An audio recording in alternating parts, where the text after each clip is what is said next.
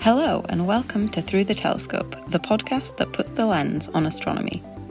I'm Rose Waugh and I'm an astrophysicist and science communicator. And I'm Elliot Bruce, and I'm neither of those things, but I'll be trying to find out why we should even care about astronomy. We'll be exploring some of the big topics in the field in little manageable pieces and have some fun along the way. So, whether you know your red lines from your redshifts, or you're not quite sure what the difference between astronomy and astrology actually is, join us as we launch ourselves into the cosmos and try not to burn up on re-entry.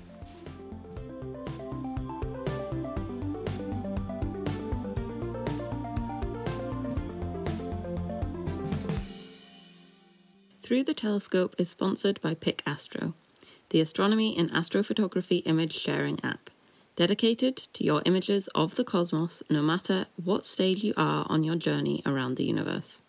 No ads, spam, or fake accounts.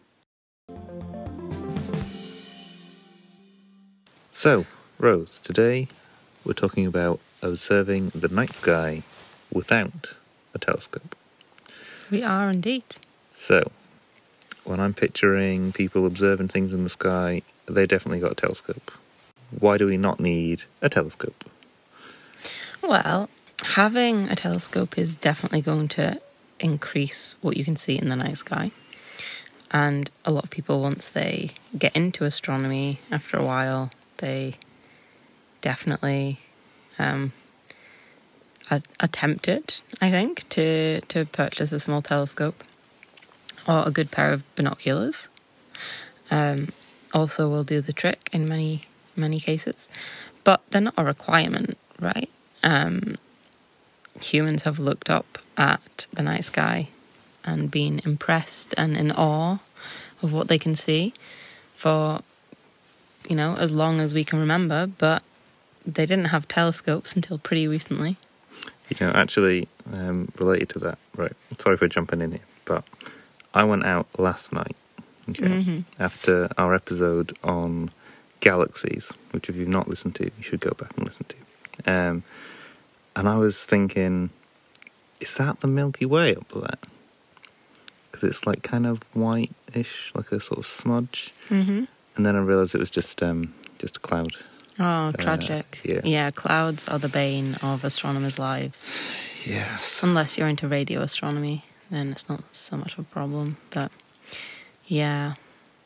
But yeah, I know what you mean. Like, even just like going outside, having a look up at the sky, it's pretty awe-inspiring. Yeah. Also, going back to what you just said about the Milky Way, a little fact check on the previous episode. Right. All the stars that you can see in the night sky are indeed in the Milky Way. So we've cleared that one up. Okay. Yeah. And I can observe these stars without a telescope. Yeah, you can. Saying? Yeah, of course you can. You can just go outside, assuming that it's not cloudy. And not daytime. And not daytime. And assuming that you have dark enough skies with, the less light pollution you have, the better. Right. And that definitely is helpful in allowing our naked eye to pick out a lot of things that otherwise we might miss. So when you say light pollution, I guess when I am outside and I'm looking up at the sky and there's like a big bright light near my face, I can't really see much, including the sky. Blinded by the light. Exactly.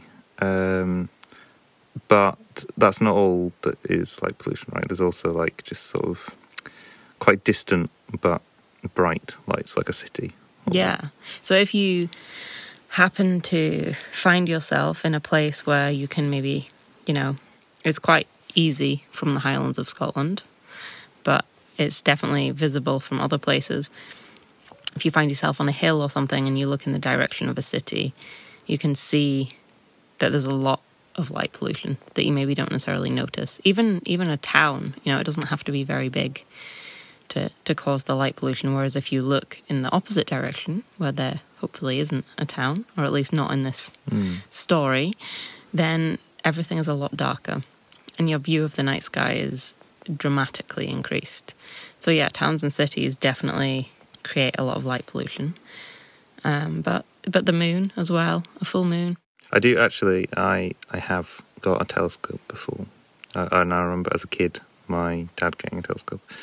And I could not use it at all. It'd be like, I couldn't focus on it. I was looking for things. It'd be like, well, there are some dots there which look like dots. I could find the moon, but that was about it, really. So I'm not going to get a job as an observational astronomer anytime soon, I don't think. Yeah, they're a bit. They can be a bit tricky to navigate and use. And if, like me, you get cold fingers quite easily, that's not necessarily particularly enjoyable. But some are easier than others for sure. Mm. But yeah, and some are quite bulky as well, so they can be quite challenging to just kind of log about or whatever. I mean, they're fantastic, don't get me wrong. I'm not hating on telescopes, but yeah, it's not always as like maybe romantic. Yeah, I think that's it. You're like, oh, I'm going to get a telescope and I'll be able to look at the stars, and then you start doing it, you're like, I'm straining my eyes now. Yeah, and I'm really cold, and the clouds are here. It's so weather dependent. Yeah. It is so. And I think a lot of amateur astronomers probably they understand that the pain or disappointment in my voice. There, it's so dependent on the weather. Not to say it's not worth it, because sometimes that means it's more worth it when you've had to wait, so long. But it can be a frustrating hobby. And if you've ever seen the BBC show The Sky at Night, which I've only caught a couple of now and again, they have like a sort of bit where they talk in a studio and they have like filmed segments, and it's like, oh, this is nice. And then they go to some guy that's like, I think they're like in a field somewhere outside London, and this poor guy is like always outside. It's freezing cold, and he's like surrounded by a bunch of amateur astronomers, all with their telescopes, and he says, yeah, well, we're out here, but still no sign of anything just yet. The clouds are above us, but we're still going to hang around for another couple of hours just in case we might see something. Yeah. And I feel like that was, I've only seen like 3 episodes, so maybe they were just poor sampling. More. But you definitely need to watch more. But I always felt so sorry for that guy. Yeah. But if I am able to, if there's no clouds and we've got relatively good light pollution, or or lack thereof, yeah. What can I see apart from the moon? Because I can pinpoint that one myself. Good job. Yeah, I'm glad that you can identify the moon. Mm-hmm. Well, there are quite a lot of the planets in the solar system. Okay. So the 5 brightest planets are Mercury, Venus, Mars, Jupiter, and Saturn. Maybe not unsurprising. The ones that are further out are dimmer, so they can be more difficult to spot. But you can see the planets, generally not all at once. Right. So we've got, so that's 5. We're a 6th one. We can't see ourselves in the sky. Not in the sky, but you can definitely see down. Earth. We can look down. So that leaves 2 more, because we don't like Pluto anymore. So that's which are the Uranus and Neptune. Those are the 2 we can't see. Yes. Yeah. Okay. Yeah, so far away, not bright enough. So yeah, you can spot them. Mercury can be a bit tricky because its orbit is so close to the sun. Mm. So it makes it a bit difficult to spot. So the glare of the sun, you're generally going to see it as the sun is rising or setting, and the glare of the sun also can hide it from view. So yeah, Mercury can be tricky, but it can be seen. And Jupiter and Saturn are both, close enough to be bright and big enough, I suppose. But they're far away enough that they always kind of stay a similar brightness. Okay. So, as the planets orbit the sun, they can be, pretty close to us, or they could be very far away when they're on the opposite side of the sun. Right, yes. And for Jupiter and Saturn, this difference doesn't really make that much of a difference to what we would see in the night sky. But for Mars, for example, when it's on the opposite side of the sun to us, that's considerably further away from us than if it was on the same side as us. So the brightness of Mars can change quite a lot in the night sky depending on its orbit relative to ours. And if you live somewhere with extremely dark skies and no light pollution from humans or the moon, then you might be able to see Uranus by eye, but it's going to be a very dim point. For most of us, it's not really realistic. So, but you're never going to see Neptune. Sorry, so isn't Uranus like people, at least people in the West or whatever, didn't know that it existed until quite recently, right? Like, it's not Georgium Sidus. So when was that, like 1700s or something, or early 1800s? The George planet. Yeah. So I guess what I'm wondering is, if you can see Uranus, but only if you've got the best conditions, is that a case of all of these astronomer types, these astronomer royals and such like, are in like London or Rome or somewhere, with their telescopes, and it's not dark enough? Or is it that you can only really see it easily if you know where to look? Do you know what I mean? Yeah, I don't know. Because why didn't they just send like some astronomer to like an island in the middle of nowhere and be like, look at the sky and work it out? And I guess they had to look for a planet in the first place, but work what out? Just the universe. Just do your job. You need to look at the sky. Don't be in like London or wherever. Like, go and live on like. Yeah, I mean, I think there were definitely, astronomers going to and sent to places with dark skies, but I think, like many areas of science, astronomy for a long time was, like a gentleman's science. Right, yeah. And they want their nice townhouses. Yeah. And not every astronomer from history has been necessarily fitting into that category, but it's hard to be a lot of people, I think, probably did. So yeah, it's hard to be a goat herd that gets famous for discovering a planet or whatever kind of thing. But no Neptune. No Neptune. No Neptune. Well, poor Neptune. That's pretty sad. And no Pluto, who is not a planet, but yeah. So you told me I can see these planets, right? But I'm guessing I've never really noticed a giant ball with like rings going around it, for instance. So what do these actually look like, and why are they not just, I don't know, what makes them different from like a star or something? So if you're observing with a telescope, then you're going to see beautiful rings around Saturn and, the red spot of Jupiter. Well, I mean, it's going to depend on your telescope setup, but they're options, right? Things that you might see depending on how good your telescope is.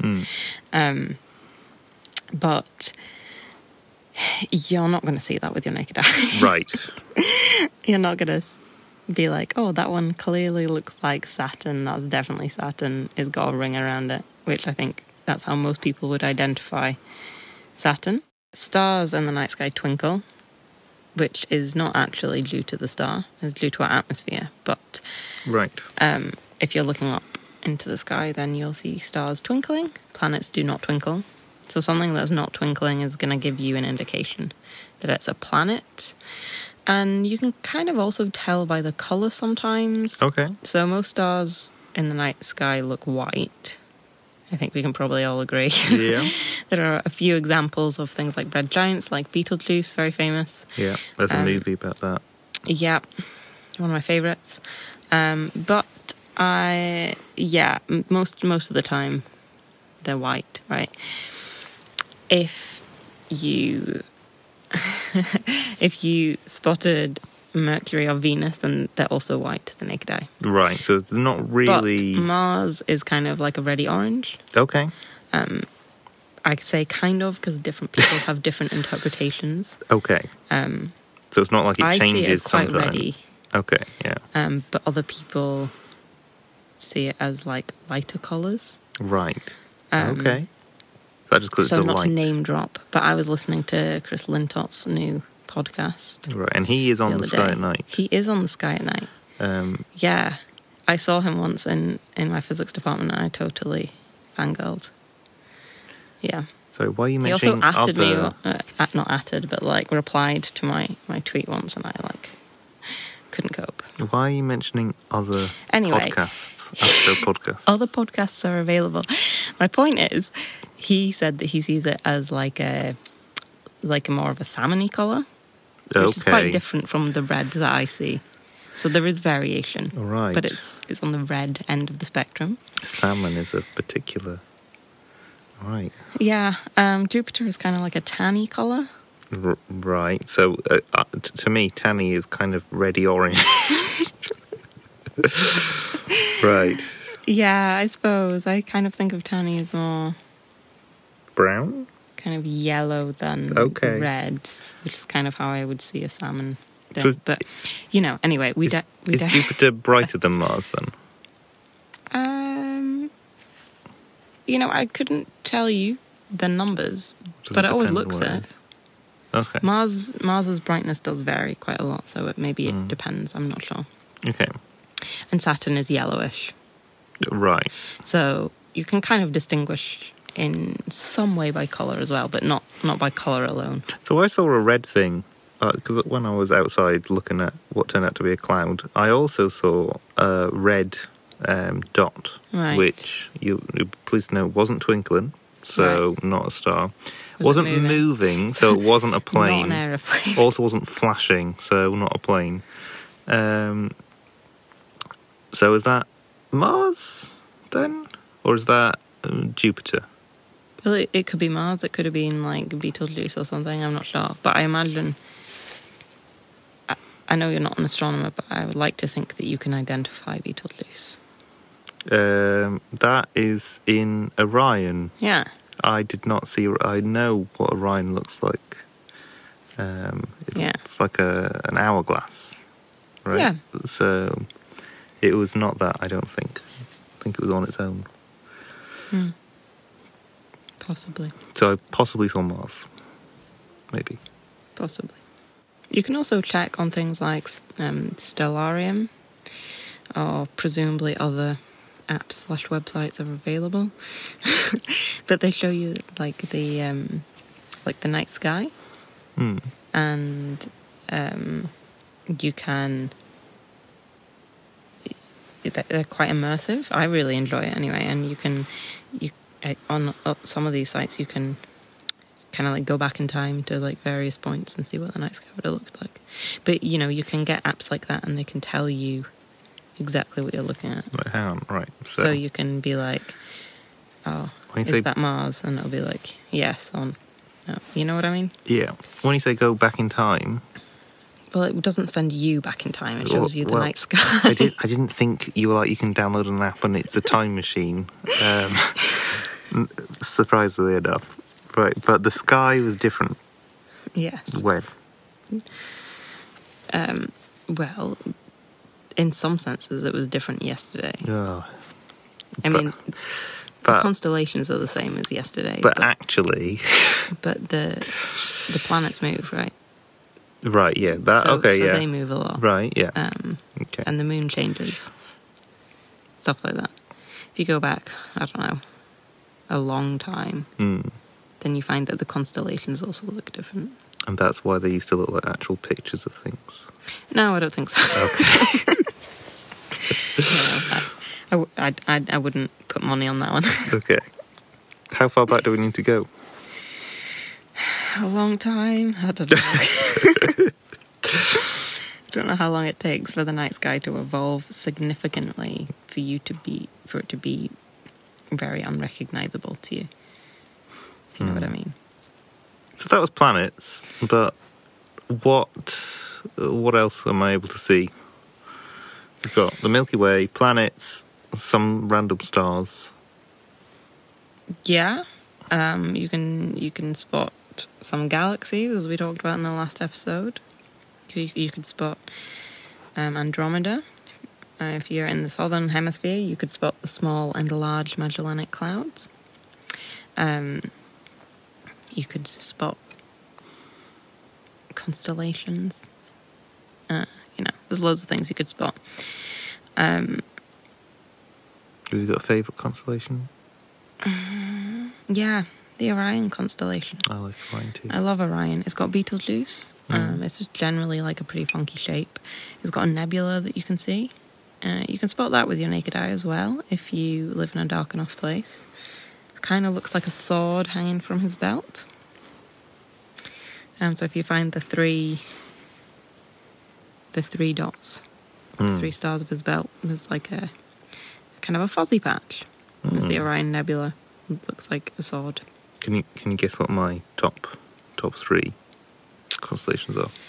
I think they might be the only 3 that I know. That you know. Okay, that should give me a clue. So Orion.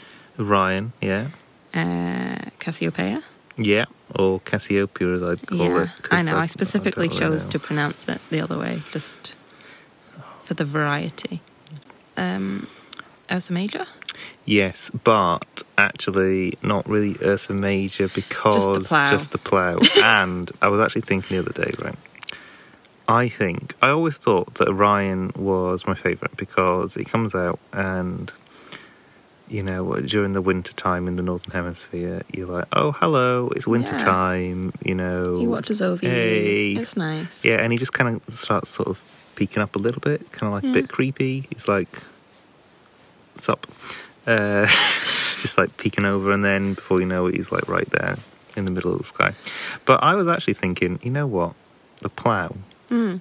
Or what's the American call it? The Big Dipper. The Big Dipper. Sorry, yeah. Can we go in? The Big Dipper. Please do not put my awful... No, I'm going to put that in. No, please don't. Yeah. Would it help if I did one? No. Okay. I won't do one. Yeah, because it's there, Yeah. You look up in the sky and you're like, that's the plough. Hi, plough. It's like your constant friend. Yeah. Whereas Orion's like in and out, which is nice because it's like more temporal. The seasons are changing. Yeah. Yeah. Fair enough. And also Cassiopeia looks like a W. Yeah. So pretty easy to spot as well. And out of that comes a woman sitting in a chair. Yeah. A queen specifically. Is it a queen? Is she not a queen? I don't know. Anyway, yeah. So that's your favourite constellation. You could also see Pleiades. It's a stellar cluster. 7 Sisters is what it's also called. And what is a stellar? I'm guessing it's a cluster of stars. Yeah. So stars form in nebula. Right.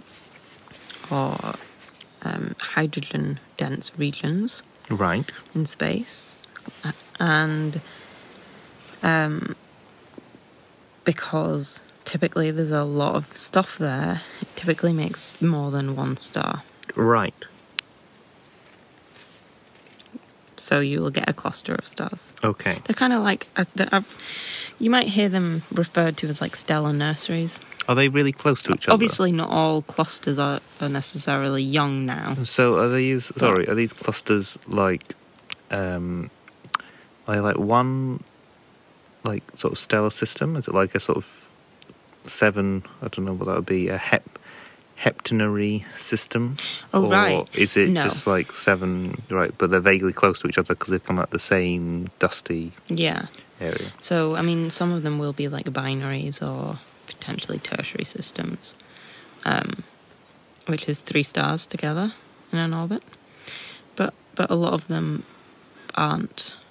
They're just on their own, but near. But not near. So you've got stars, you've got planets. See the ISS. I like to see the ISS. Okay. I know it's not, it's human-made, so it's not quite the same. But there's something very, I don't know, kind of comforting and inspiring to me about seeing the ISS. And you can get little again, apps or whatever to give you notifications when it's coming overhead near where you live. What does it look like? But it looks like a white dot that moves across the sky pretty quickly. Okay. Actually. Pretty quick. So does that mean it looks a bit like a sort of meteor or something? Yeah, kind of, I suppose. And that follows on to, I was going to say you can also see shooting stars. So, yeah. Which are not stars? No, they're not. Bits of dust and rock that are in the way of Earth as it moves around its orbit, and they burn up as they enter the atmosphere. Wow. And that's where life came from. Some people believe that, yes. You're not one of those people. Do I believe in panspermia? Is that what it's called? I was going to say panspermia, but then I wasn't sure if it was xenospermia. I don't think it's that one. It's definitely pans, anyway. Well, I think the fact that we've put the word believe in there probably suggests not. Right. I don't know enough about where life comes from. I think probably most people can say that, but I'm not. It's not at all my research area.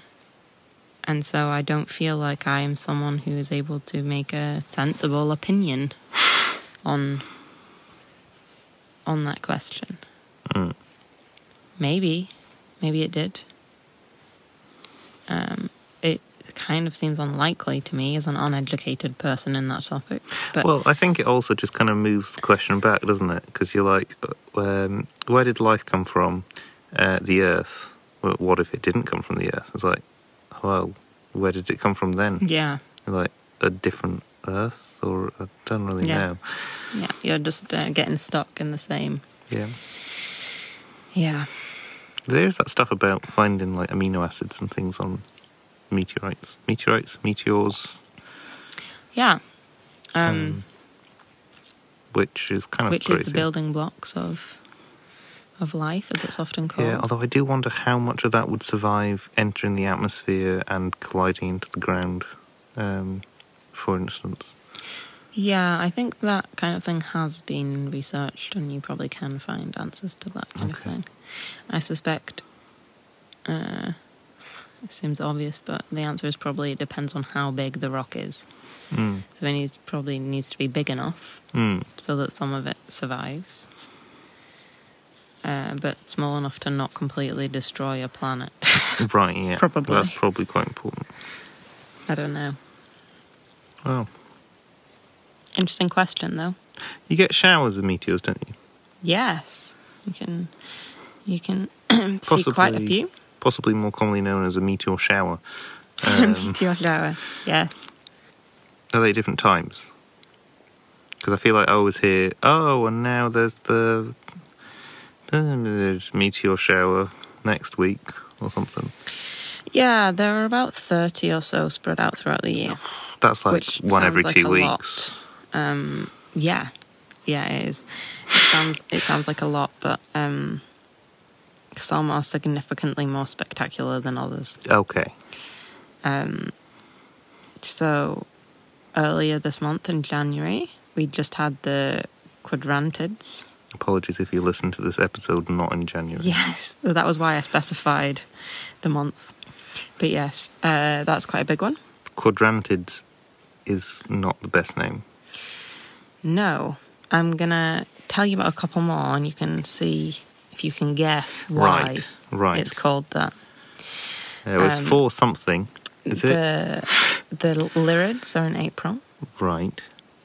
And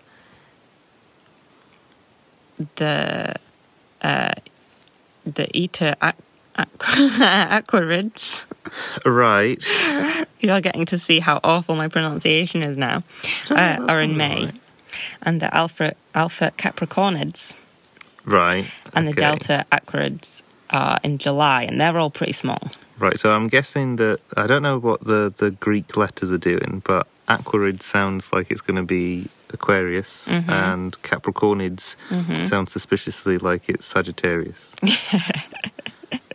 What's the Greek letters do?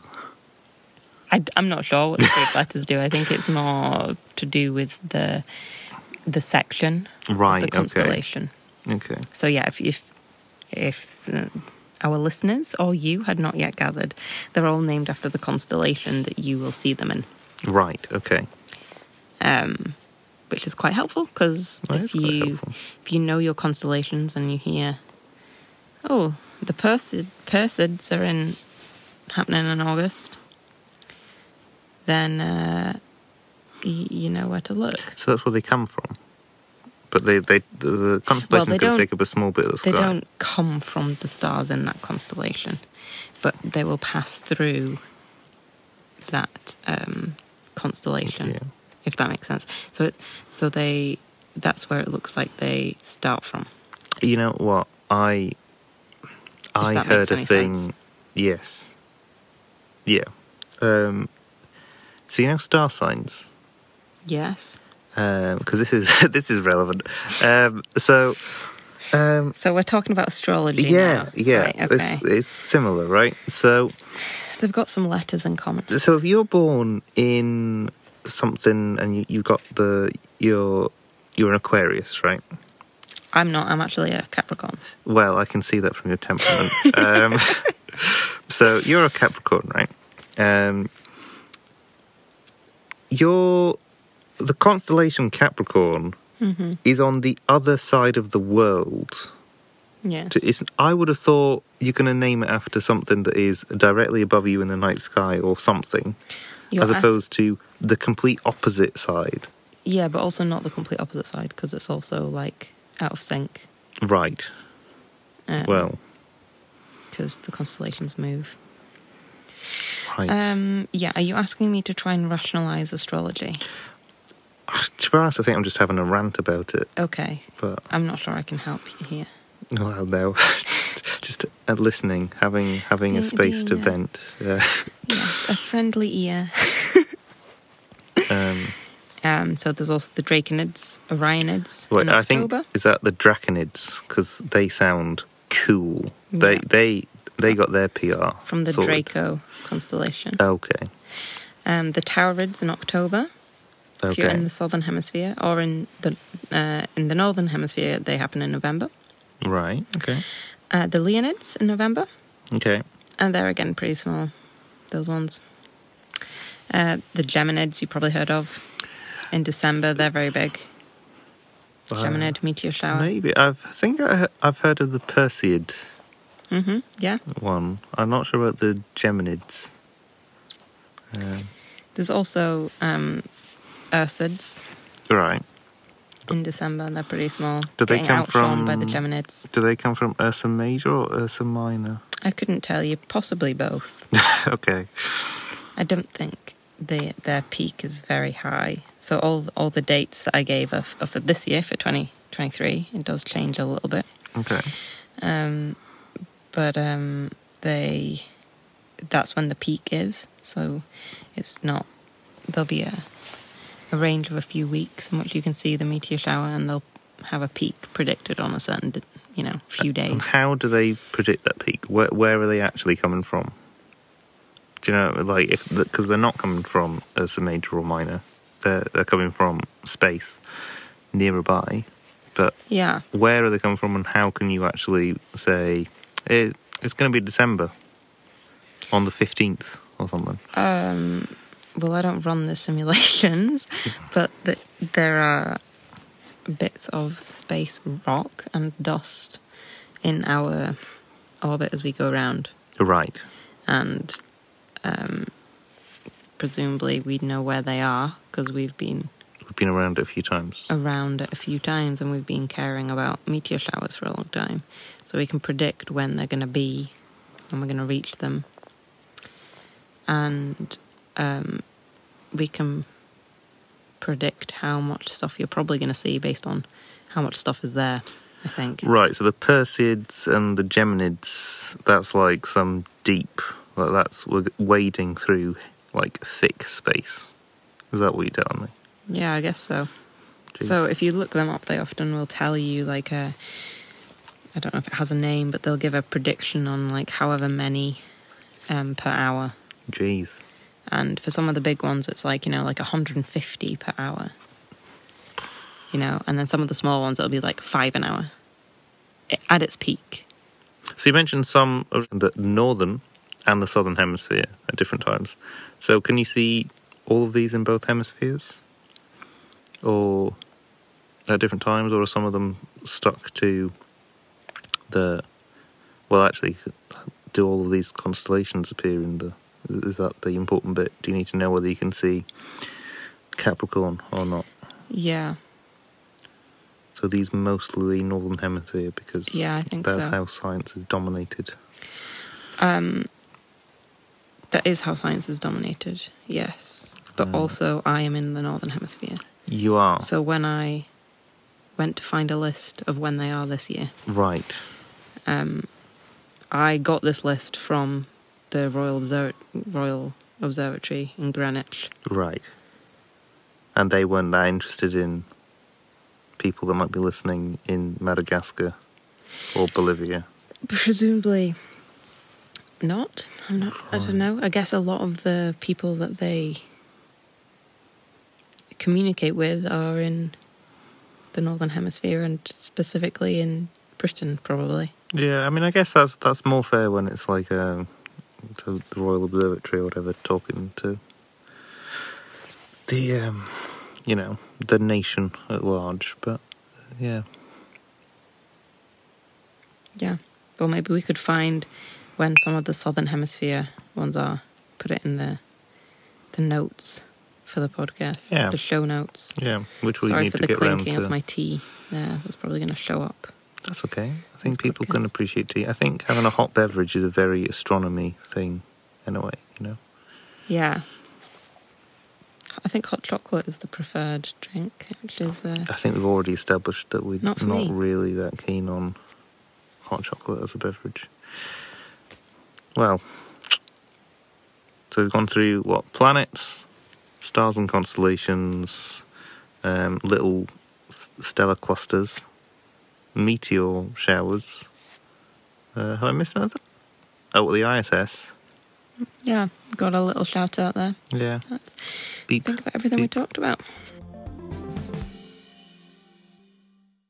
So I am quite excited about this part 2 because I think it's really cool. And I can't believe I'd never heard of them. So it turns out we all know what a constellation is, right? It's a bunch of stars that you draw some lines between them, and then it turns out that's a crab, apparently, and away you go. Fine. But it turns out you also get dark cloud constellations, which are pretty cool. So the idea behind these is that you get, whilst in the previous episode we talked about the white splodge that is the Milky Way, you actually get some dark patches within that. You get variations. Yeah. And so instead of sort of drawing or seeing shapes within the dot-to-dot picture, like you're a 5-year-old, you actually look at the shape of the dark patches within the white sort of background of the Milky Way. And this is apparently particularly possible in the southern hemisphere for astronomy reasons. Oh, they have better skies. Yeah. Now, I have heard of one of these before, which is the emu. Yes. Which I think it's from Australia. I think it was indigenous Australian. And so what you can see if you look for the emu constellation is actually you can draw an emu from the dark lines of cloud within the Milky Way. No stars included. And it's not just indigenous Australians that have done this. It's also been seen by the Inca. So there's a quite nice one, which I'm not sure if it's actually the same spot as the emu, or if it's a different spot. But there's a llama. And it's just, I don't know, it's just kind of nice. It's a nice symmetry. Yeah, there's a lot of stuff to see in the sky, and it doesn't just have to be dots. And to be honest, I can way more see a shape here than a random dot to dot, which has no bearing on the picture. Yeah, I mean, I'm going to be honest. The emu doesn't look much like an emu to me, and I could equally see it being a llama. But it has got that kind of shape to it. It turns out there is more similarity in shape between an emu and a llama than I might have originally thought if you just, stopped me in the street and told me that. Yeah, I guess. But there is a lot. It looks much more clearly like an emu or a llama than any of the constellations that are, dot to dot style. Yeah. That don't. Okay, I mean, the plough looks pretty accurate to its name, I suppose, but most of the others don't. Yeah. Yeah. And there's just something very, like you say, there's something very lovely about it, just that it's appreciating all bits of the night sky. Yeah. Yeah. Yeah. I think that's you don't just have to look at stars or even like nebulae or whatever, smudges. Yeah. There's a lot of beauty and patterns that you can see in all parts of the sky. Mm-hmm. Yeah. And I suppose it's all about the contrast, isn't it? In some bits of the sky, it's very dark except for a few stars, and so that's where you find your picture. Whereas if you're looking more into the part of the sky that contains the Milky Way, kind of the obvious bulge of the Milky Way, the milky bit, if you like, then the contrast comes from the dark bits. Yeah. That's the different bit. I think also like the Milky Way looks really cool. Yeah. Whereas stars are just dots at the end of the day. Like if you look at the Horsehead Nebula or something like that, or the Crab Nebula, it's all like the sort of cloudy, swirly, like... The dust. Yeah, that looks cool. Like, super cool. You know what I mean? Yeah. That's going to be on an astro calendar. Because, dust is like the bane of your life when you're a scientist. Or as an astronomer, anyway. You don't just need to be an astronomer to hate dust, but... In my professional life, it gives me the heebie-jeebies. Yeah. And in my personal life, I just don't like it.